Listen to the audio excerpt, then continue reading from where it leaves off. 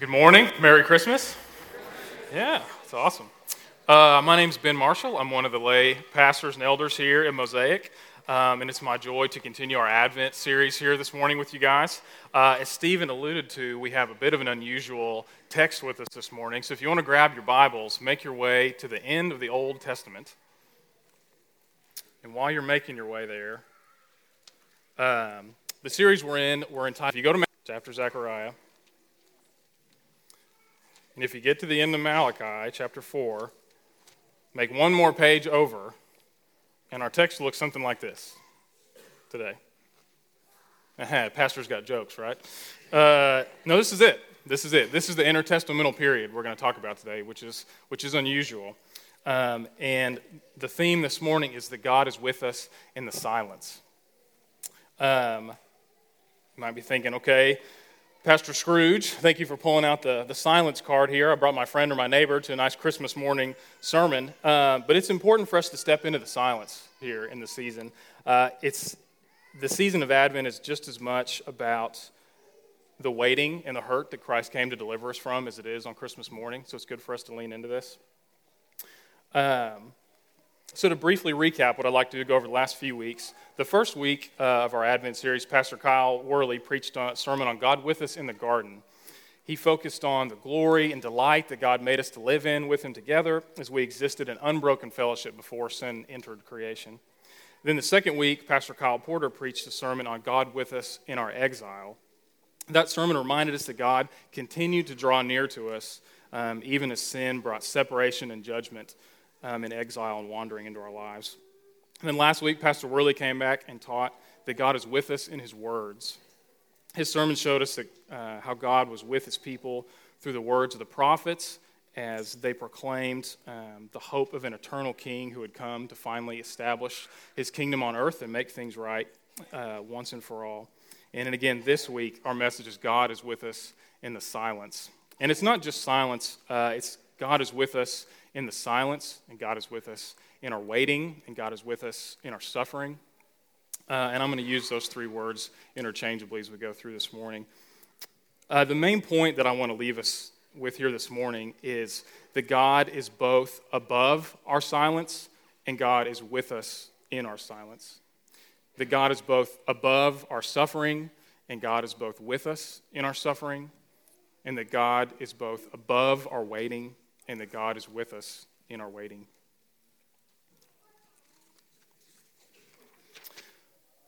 So I'd like to begin by talking about what happened to God's people behind these blank pages.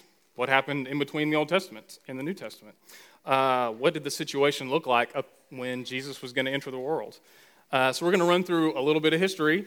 Don't worry, very high level, macro movements. Don't panic, don't need to take a whole lot of notes. I will tell you that one of the books we recommend a lot is Drama of Scripture. We use this in our Forge class. I pulled a lot of this stuff from that book, so if you have further interest in the subject and want to get a little bit more detailed, I highly recommend Drama of Scripture to you. So at the end of the Old Testament, we find Israel returning from their exile in Persia. There is much hope that as they go back and they rebuild their city and they rebuild their culture, that this is finally when God would bring flourishing and eternal establishment of Israel's kingdom to them. But before the Old Testament even wraps up, the unfaithfulness and sin and moral situation is already on the decline before the Testament even closes. And the hope is already beginning to fade that they once had when they were returning home from exile. And it appears that the pattern of being ruled by cruel foreign oppressors had only just begun. So in the time between the Testaments, there's this 400-year period. Okay, only a fraction of the Israelites actually returned home. Eventually, most of them would spread throughout the ancient Near East. Only a few of them actually went back to Israel or Palestine.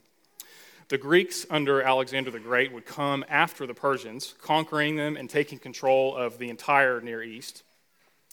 And as they ruled, the Greeks saturated the empire with their language and with their culture, and their influence over the Israelite way of life progressively intensified. And after Alexander the Great died, about 300 years before Christ was born, the Greek Empire was divided into two smaller kingdoms after Alexander died. You get one generally over Egypt, called the Ptolemies, and one over Syria, called the Seleucids. And Palestine was Israel was geographically right in between the two and was ruled by both of these two splitting kingdoms.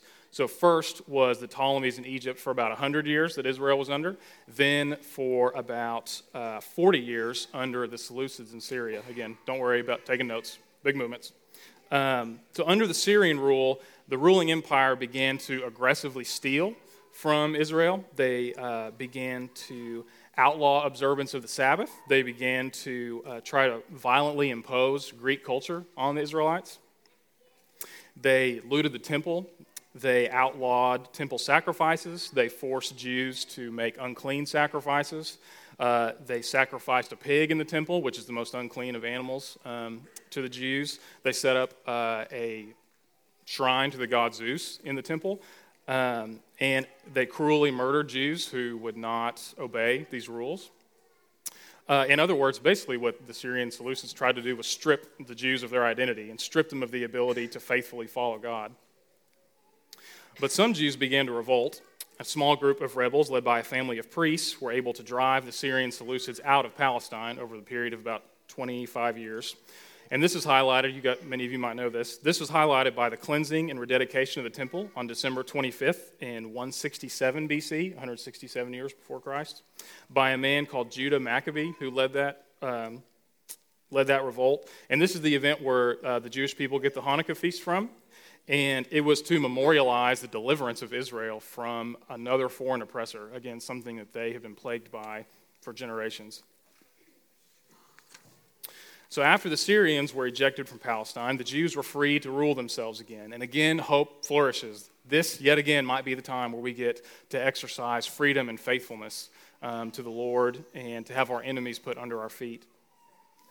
But their self-rule was only to last about 80 years until in the year 67 BC, 67 years before Christ was born. A little political group you might be aware of called Rome marched into town. And they didn't leave for 500 years. And as most of us are aware, Rome ruled the known world with a kind of organized and effective brutality that had never been seen before, and nor have we seen since. And they chose to rule Israel indirectly through puppet kings or governors.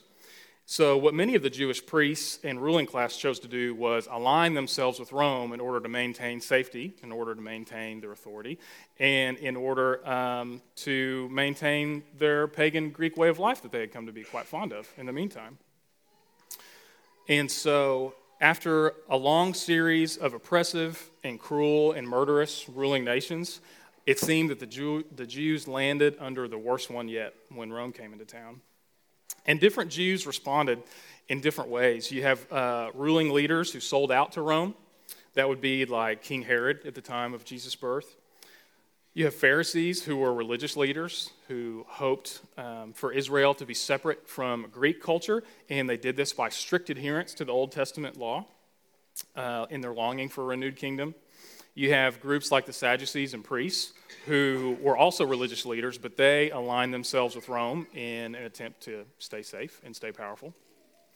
You have groups like the Essenes, who were people who withdrew from culture, kind of think of monks or sort of, who would withdraw, or hermits, to get away from pagan culture and into the wilderness, so waiting for the Messiah to bring a new kingdom.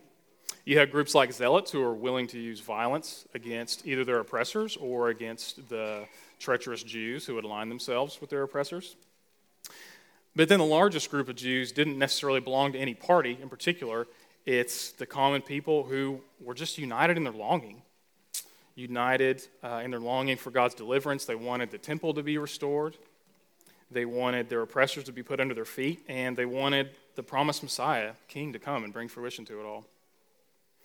So, again, if we go back to the blank pages, what does this hold? What happened between Israel returning and trying to rebuild their home to Roman occupation before the New Testament opens? What fills these blank pages for God's people? And what fills them is foreign rule. What fills it is murder.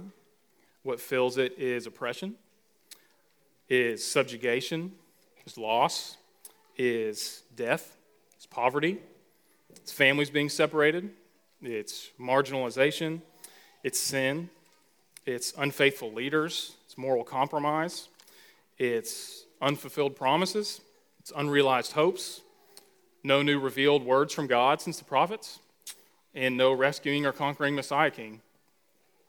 So if I might summarize in 3 words, these white pages hold significant silence and waiting and suffering.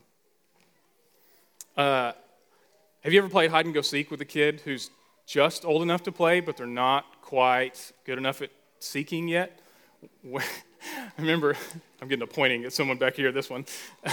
I remember playing this with both of my girls, like you're sitting on a couch and like just a blanket over you, like your legs are hanging out. I mean, you couldn't be more obvious, but they can't find you, right? And they start to cry or they start to panic, and you have to run out from under the blanket or wherever you're at and just go comfort them. It's like, it's okay, I'm right here, like I never left.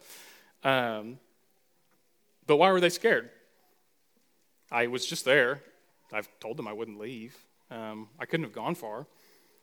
But they were scared because they couldn't see me. And they were scared because they couldn't hear me. They thought I'd left. And silence and waiting does that to us. It does that to us with God. They make him feel distant. And if you add pain to it, it multiplies that feeling exponentially. The ironic part of the hide and go seek analogy is like the real pain and panic goes when they get good at hiding and you don't realize it yet, Dottie did that to me a couple weeks ago, and she decided to play hide and go seek without telling me. I was running through the house like a nutbag, like about to run through a wall, screaming her name. It was just me and her, and like, anyway, I'm just running through like crazy, screaming her name, and then I hear like the little doorknob turn in the kitchen pantry, and like the doors start to creak open. She's kind of does one of these to me. Don't do that. Anyway. I was looking at her, so she paid attention to me. But this is really the fight for Israel in between these 2 testaments, is to believe that God was indeed with them, that he hadn't left.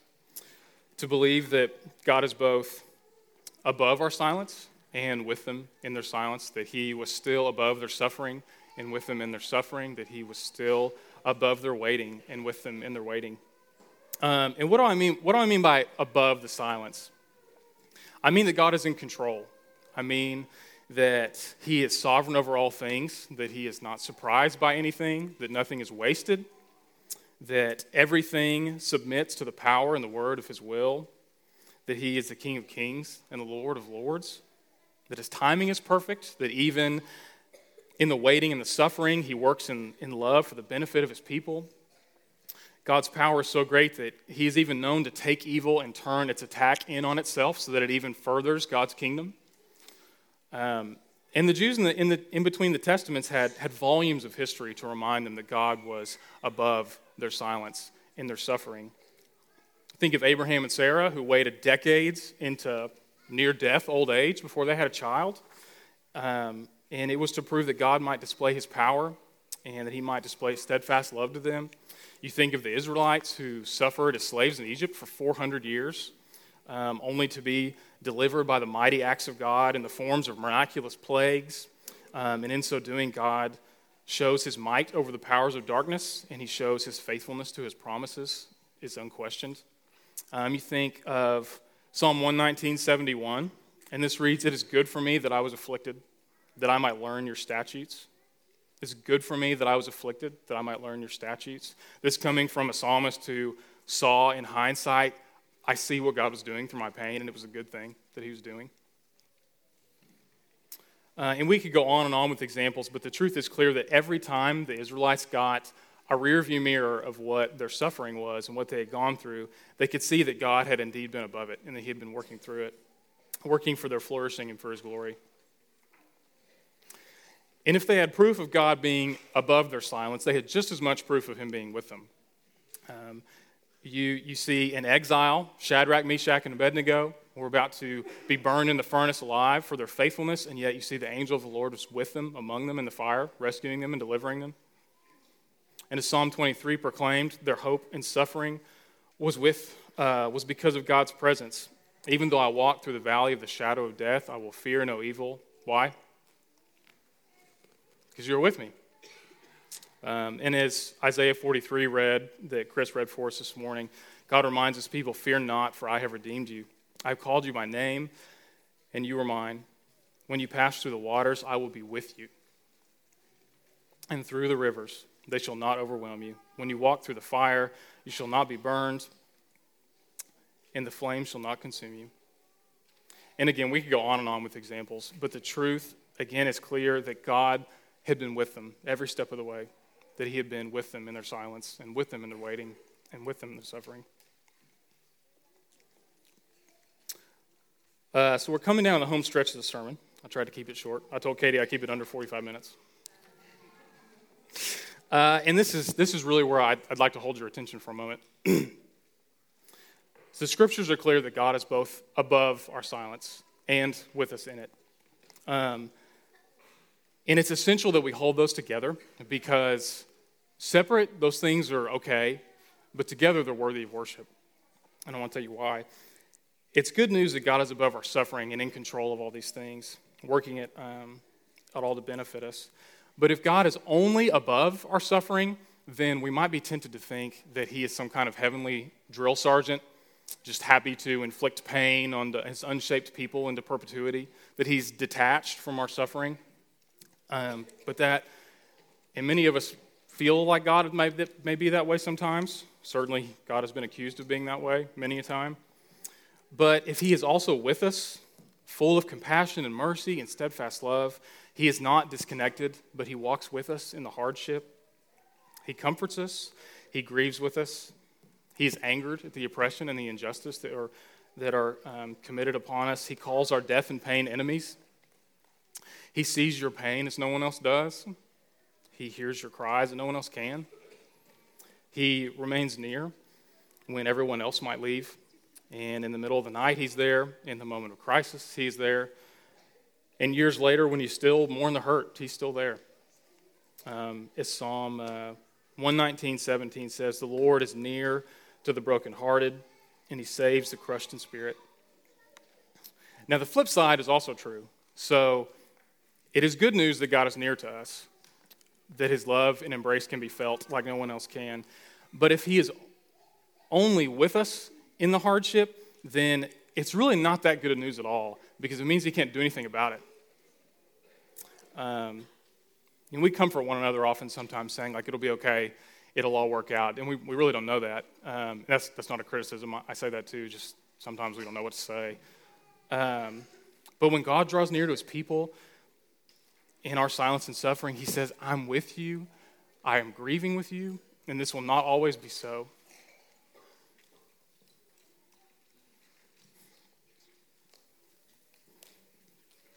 And because God is a King of kings and Lord of lords above that,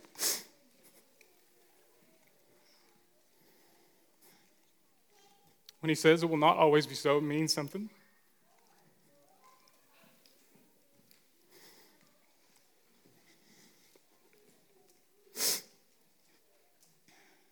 When he says it won't always be so, it won't. And when he says even this is bending to my will, it is. And when he says I'm coming soon, he will.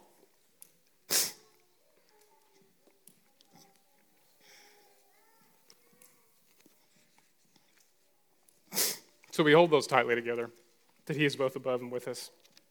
It's the greatest comfort we could ask for.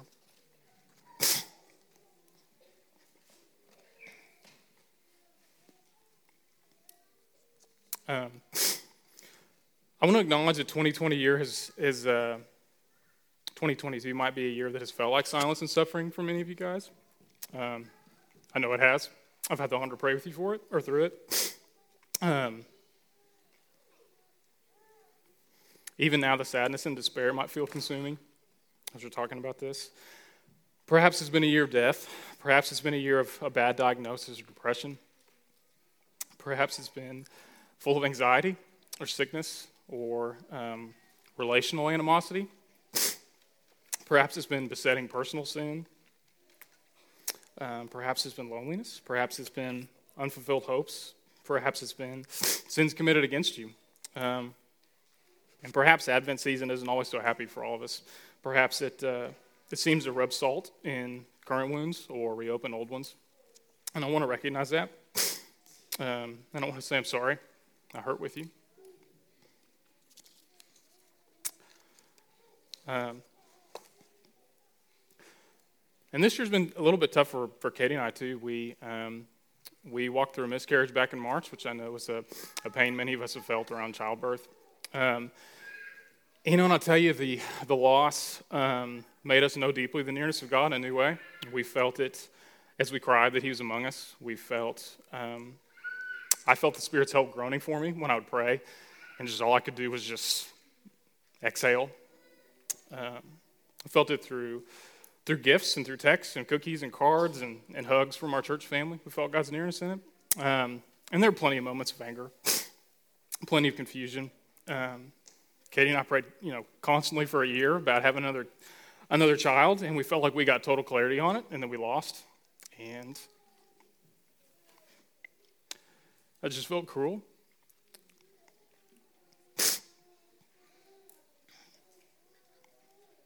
And it felt out of step.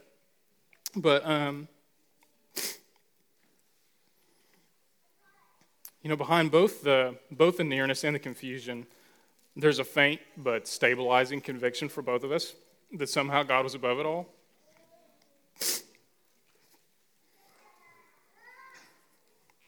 And it brings power to the nearness. And it helps us choose, when we don't feel like it, choose to trust. So if you're listening to this and you're in the throes of anger or despair, don't feel pressure to ponder the heights of God's eternal plan through your pain at the moment. Don't feel guilt to force your emotions into submission. It's some kind of act of faithfulness. As Pastor Worley has said this well before, that the eternal plans of God working through our suffering are best viewed in a rearview mirror. For now, we can bring our laments to God. Scripture gives us full freedom to do this. The Psalms are full of portions that basically say, "Where are you? What are you doing?"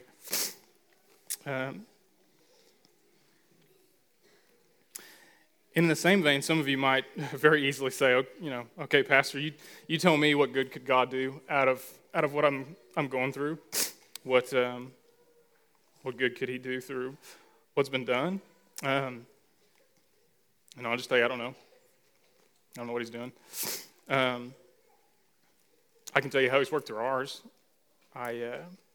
Katie said multiple times, I don't feel afraid like I used to. I made it through this, so I just feel less afraid. I'll tell you, for me, just the felt nearness of God and the grief was really tangible.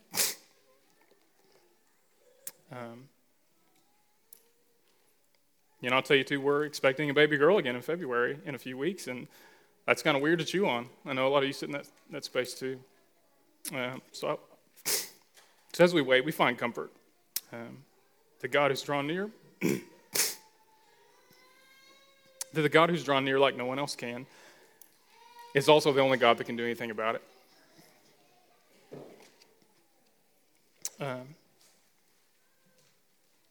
So I'm going to end the sermon a little bit abruptly, kind of on purpose, without bringing us to the full resolution. It's good for us to enter this week into waiting, I think. It's a good week for us to sit in that tension and to have before us that God is both above our silence and with us in our silence. That He's above our waiting and with us in our waiting. And He's above our suffering and with us in it. And although if we go back to our blank pages, although Israel's history on this side was full of God's faithfulness, and it was full of God's steadfast love, and it was full of God's nearness, they had no idea how near He was about to become. Would you pray with me?